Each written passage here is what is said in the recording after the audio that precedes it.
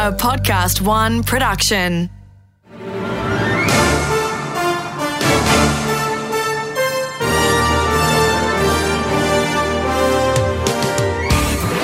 From the Inside with Peter Ricks.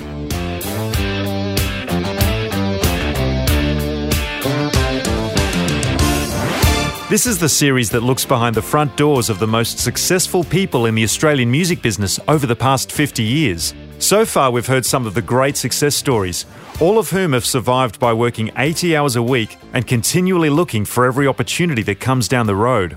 This episode's guest is one of those people. There are many in the music business who seek fame, sometimes more so than income, and there are others who just get on with it and manage to be incredibly successful without having that giant public profile. Michael Coppel is one of those people. A long-time tour promoter and now chairman of Live Nation Australasia, Michael's career in music started fresh out of university. The appetite for a life in touring started early. Astute, uncompromising, a workaholic, and with a love of interesting left-of-centre music, he sits down with Peter for a conversation about starting out, growing his own business, and how the future of touring looks. I've got a starting question for you. How did it all begin for you? I think it all began when I was in my teens and discovered pop music. Although first I discovered blues and folk music, and I thought that was the only genuine article that would last. And most of the pop of the late 50s and early 60s was very ephemeral. Then the Beatles came along, and like 95% of the rest of the Western world, I fell in love with the music. Wanted first to become a musician, but displayed absolutely zero talent for doing that. But I was a big music fan, and then when I'd finished university, did a law degree at Melbourne Uni, I fell into business with a guy I'd met at university and thought I'd do that for a year or two, and 45 years later I'm still doing it. So how did your parents feel when you took the left-hand turn and didn't stay in the law? My parents were actually very good about it, because when I went and told them because I'd finished my degree and I'd done my articles, so I was qualified as a barrister and solicitor, but I thought I was going to study a further degree in the States. So I went into business, and I went to see my parents and said, look, I've decided I want to try this music business thing. And they said, are you sure? I said, yeah. End of conversation. Was the Nucleus Agency the first piece of the puzzle of your life after university? No, it wasn't. I went into business with a guy called Zev Isaac, who had a really great sense of business and some brilliant ideas. And we started off selling vinyl records. And the genesis of the business was he'd gone to the States to try and... Well, genesis was he was bored with university life. So he ran for the position of entertainment officer at Melbourne University. No one ran against him, so he got elected. So he started looking at how campuses toured major acts in the States and thought we could do that in Australia. We could build a circuit of university gigs and bring acts out. So he went to the States to try and chase down some talent. And when he was there, he saw that vinyl records were selling for $3.99, and here they were $6.99. So he brought back a few hundred, sold them on campus, made some money, bought more in, sold more. End of the year, campus closes, so he wanted to find a record store. So he said, I want to go back to the States, try and find some acts to tour. Will you help me out? So we started off selling records, and then the business expanded pretty rapidly into promoting, into artist management, into running venues. It became an agency business much later on when I was on holiday. I took my first holiday in 6 years and came back and found I owned a booking agency, which I never wanted to do. And it took me 2 years to get out of it. What was it called in those early days with the record shop? It was Gaslight Records. Oh, I loved Gaslight Records, Michael. Yeah. I loved Gaslight Records. Yeah. That was the best record store in Australia. It was for a long period of time. We then sold it subsequently when the partnership ended, and it went in different hands. Well, I know it. I don't. From what I gather, it hasn't survived. But no, very few record stores have survived anywhere in the world. Yeah. So then, tell me, I'm jumping ahead a bit, but Zev, who I did know reasonably well because you guys were in Sydney as well. But it always appeared to me that your world was the alternate side of the business. You weren't that focused on mainstream, and you two were very brave about how you did things. Is that because Zev has long moved out of the business?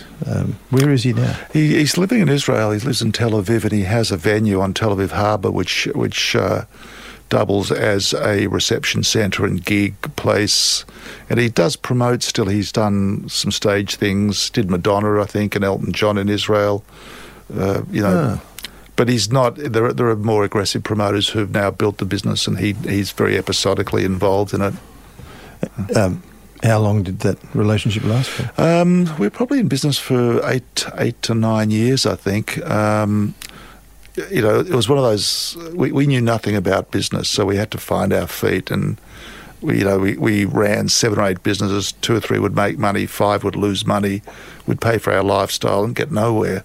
And after a while, it was me that was actually financing the business by having to go and borrow money from my dad when we ran into trouble. And I said to him, look, this is not working out. It's not really a balanced relationship. We don't know what each other is doing. We're going in different directions.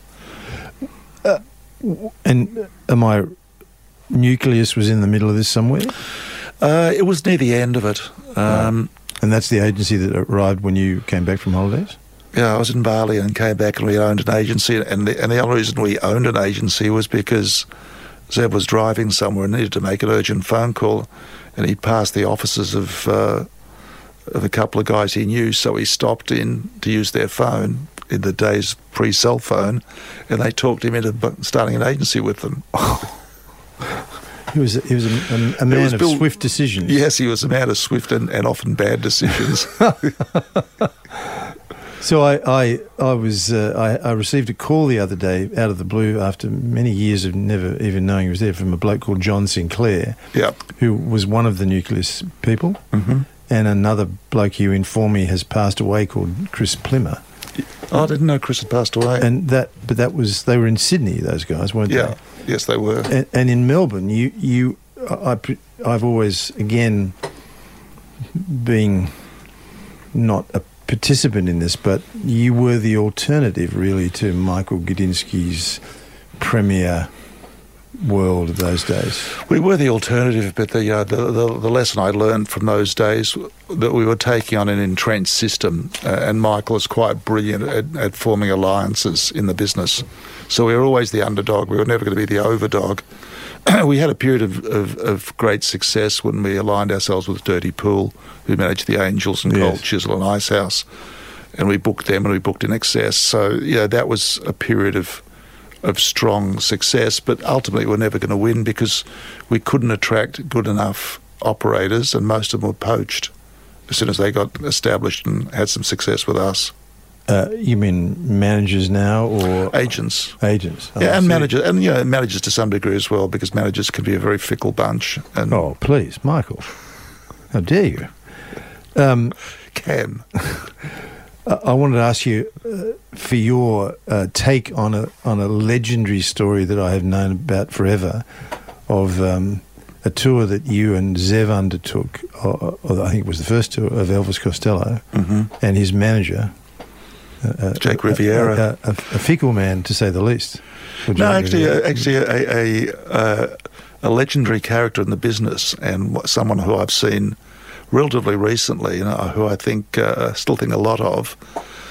We did the Elvis Costello tour was an insight into the world of double dealing, because at the same time that we were booking Elvis's dates here with his American agent, Michael Gudinski was booking his dates here with a UK agent. Oh.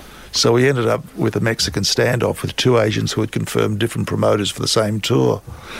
So I've forgotten how we worked out the commercial accommodation. I think we may have co-promoted, but we ran the tour.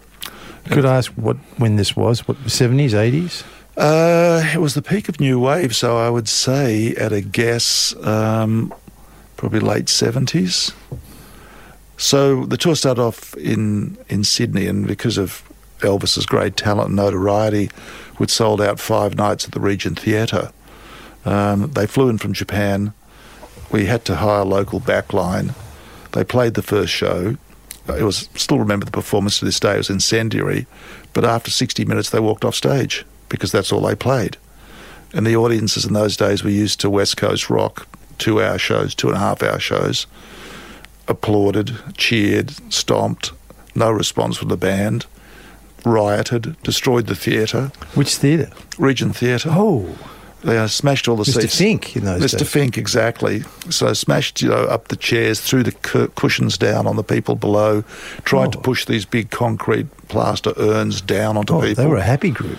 Stormed the stage, road crew fled the theatre. Backstage, Zev is trying to talk Jake into sending the band back on, and that becomes a fist fight, right? Between Zev and Jake? Yep. Well, this is a better story than the one I knew. And then the police finally arrived 25 minutes after the theatre management have called them and clear the theatre out. We go home.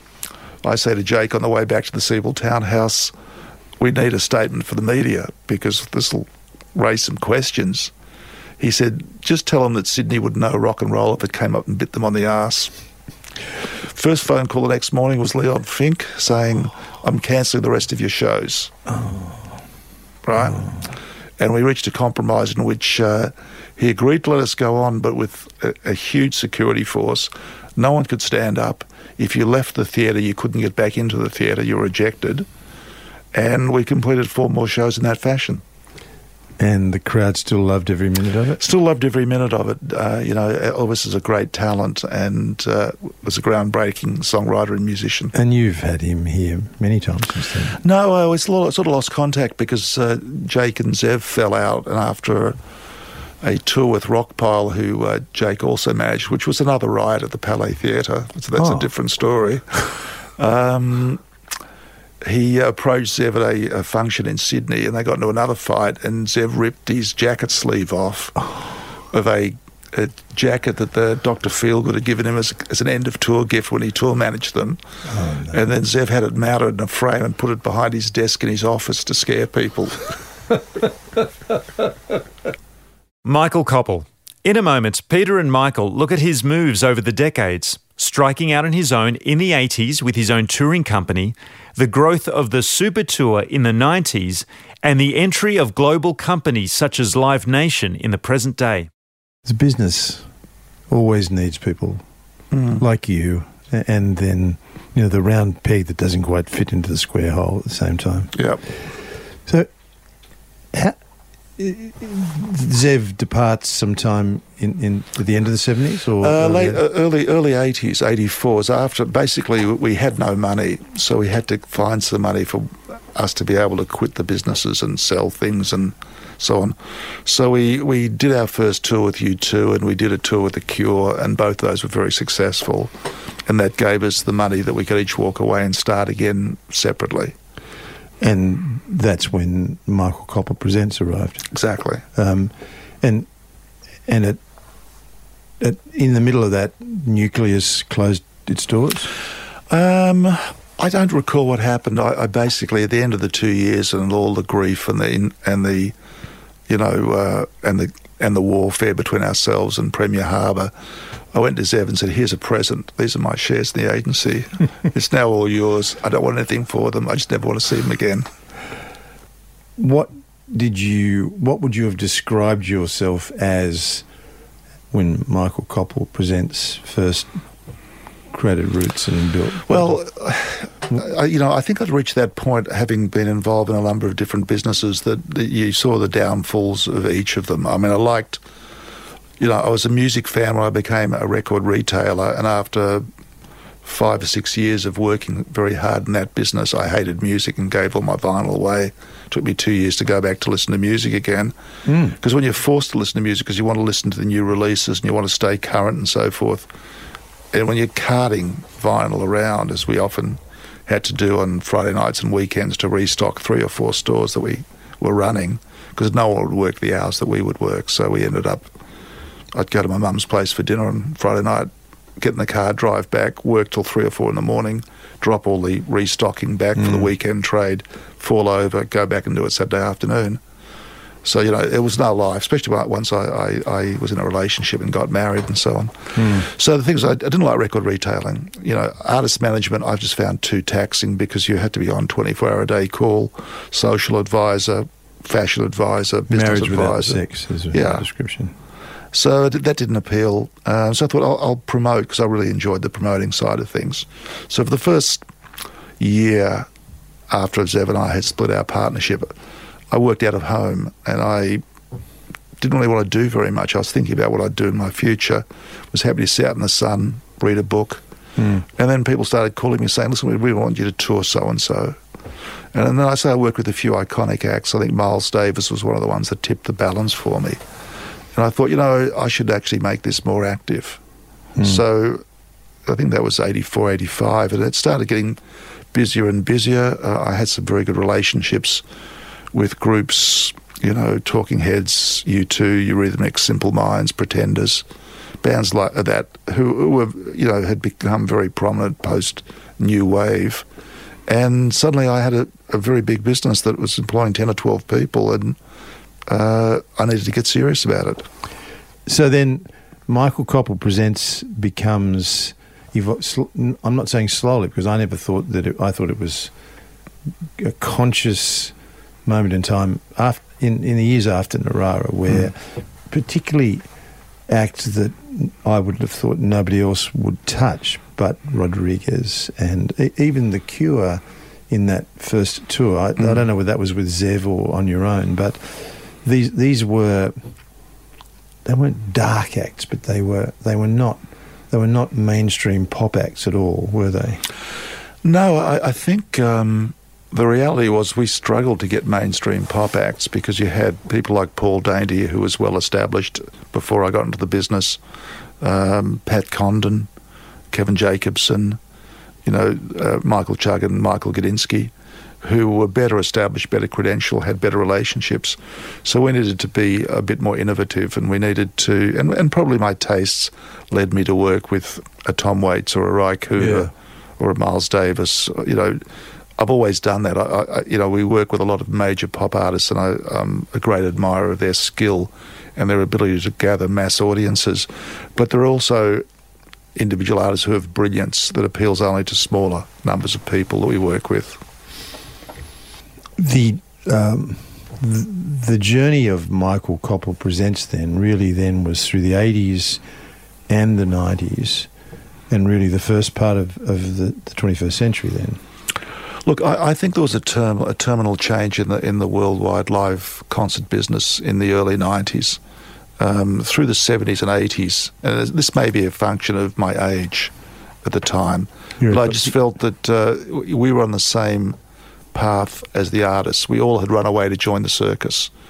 And then when the business became as huge as it did by the late 80s, early 90s, when you had artists selling hundreds of thousands of tickets here, you contrast, there were 30,000 people that came to Narara. There were 85,000 people that came to see the Eurythmics next time they came back to Sydney, let alone the rest of the country. So the business became mainstream, and it attracted, dare I say it, lawyers and accountants. And then it became, I often use this story, when I was becoming a major promoter in the early 80s, an agent would call me and say, what's the best show we can do in your market to make this band bigger and to enhance their career? By the 90s, the question was, what's the most money you can pay us? And that's where the auditors started turning up to count the ticket sales. Yeah, that's when it became, analogous to working with IBM, and having to have audit trails and compliance and pieces of paper that people would look at and accept and pay you back for what you'd spent on their behalf. And I think as well, the artists changed from where's the club we can go and hang out to where's the gym I can do my daily workout session at, So is that description, is that really the what changed that made you amenable to the eventual merger you created with Live Nation? The world has been changing. I now pay bands more money for one show than I turned over in my first 5 years as a promoter. The first show I did, I think, was a Leo Kottke acoustic guitarist show. tickets were $6.90. Right? You couldn't pay someone very much when you're only charging your audience $6.90 a ticket. Bring back those days immediately, Michael. But it got bigger and bigger, and I woke up at the start of 2012, January 1, and I had tour deals in place for the next 3 or 4 months with $45 million worth of artist guarantees Blimey. that I was personally financing and responsible for. And it was only going to get bigger from that point onwards. And I just felt... How was Mrs. Coppel about that? She was oblivious to that. How was she? I didn't bring my worries home. You know, I wasn't allowed to have a mortgage on the family house, so she was safe, whatever happened. But so I looked at that and I thought, the world's globalising. The risk is getting so big now that you need to have, you need to, a broader security arrangement. When you have a company like Live Nation that does, it's a multi-billion-dollar company and it can do several hundred shows with one artist worldwide. You've got the capacity to take a downturn in one market because you're doing well in other markets. And I just thought the future is going to be very much like the death of the indie label by the major record labels coming along. But there is a spirit of entrepreneurship that you have, and so does Michael Chugg and Michael Kudinski, that is about risk and reward, but certainly risk, that is very difficult. I mean, corporations, forgive me, but like Live Nation, are driven by their share price. And in the middle of it, that level of big business really swallowing small business, history shows that what then evolves is the little guy finds the hole in the middle to find a place. Mm. And I wouldn't have thought that was much different to how you had started originally. I noticed the difference between what I call first-generation promoters and second-generation promoters. First-generation promoters are people like Michael Gudinski, Michael Chugg, Paul Dainty, Leon Ramicus in Holland, Thomas Johansson in Scandinavia. Mm. They're guys who started doing shows because they loved the music, yes, and thought there might be a business there, and they would risk their house, risk their family's livelihood, win, lose or draw, and they built the business into what it was. Now you have what I call second-generation promoters who work for a large company. If a tour doesn't do well, they don't risk anything. Their salary doesn't go down. They might get crimped on their bonus at year's end, but there's no personal risk involved. And I think that leads to a different attitude and a different sense of desperation. Is there still room for the smaller operators? I don't see how. I think every major promoter has come to prominence on the back of a change in musical tastes. So what propelled me was new wave and then grunge, and subsequently it's electronic dance music and hip hop have driven certain promoters to prominence. So you could argue that if the music changed again radically, people who are young enough to be part of the audience, not trying to find out where the audience is, could use that to get ahead. But the reality of the world is now that, you can't book a club show with a significant act for under $10,000, $20,000, $30,000. We were running whole tours with $10,000 as our capital. So the genres that you're just talking about, hip-hop, EDM, do you then build a business that is where you've got individuals that are immersed in that business, therefore they can give you strong leadership advice about what to do? You try to do that, but the difference always, I think the difference it always is that when I was starting out, I would have a gut feel for what an artist was worth because I was one of the audience. So I'd know, do I want to see them? How many people would share that view? What are they worth? Where do you play them? What do you charge for them? Now I think increasingly I can't bring that to the table because I'm not a 20-year-old kid. I'm not a 25-year-old. I'm not a 14-year-old kid. I'm not 30, I'm not 40, I'm a lot older than that. But so you try and find someone who is hip and young enough of that generation, but they're not promoters, they're music fans. And they've become into the business because they're music fans. So you say, what's so-and-so worth? Oh, they'll be huge. And you book them, and they're not huge because that person has multiplied the potential audience by the extent of their enthusiasm for the artist. In part 2 of Peter Rix's conversation with tour promoter and now chairman of Live Nation Australasia, Michael Coppel, They look at the changing landscape of touring with a new wave of festivals based on subgenres of music and artists now signing deals for global tours.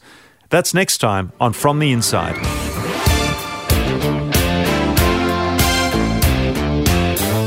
From the Inside is recorded in the studios of Podcast One. For more episodes, head to podcast1.com.au or download the Podcast One app.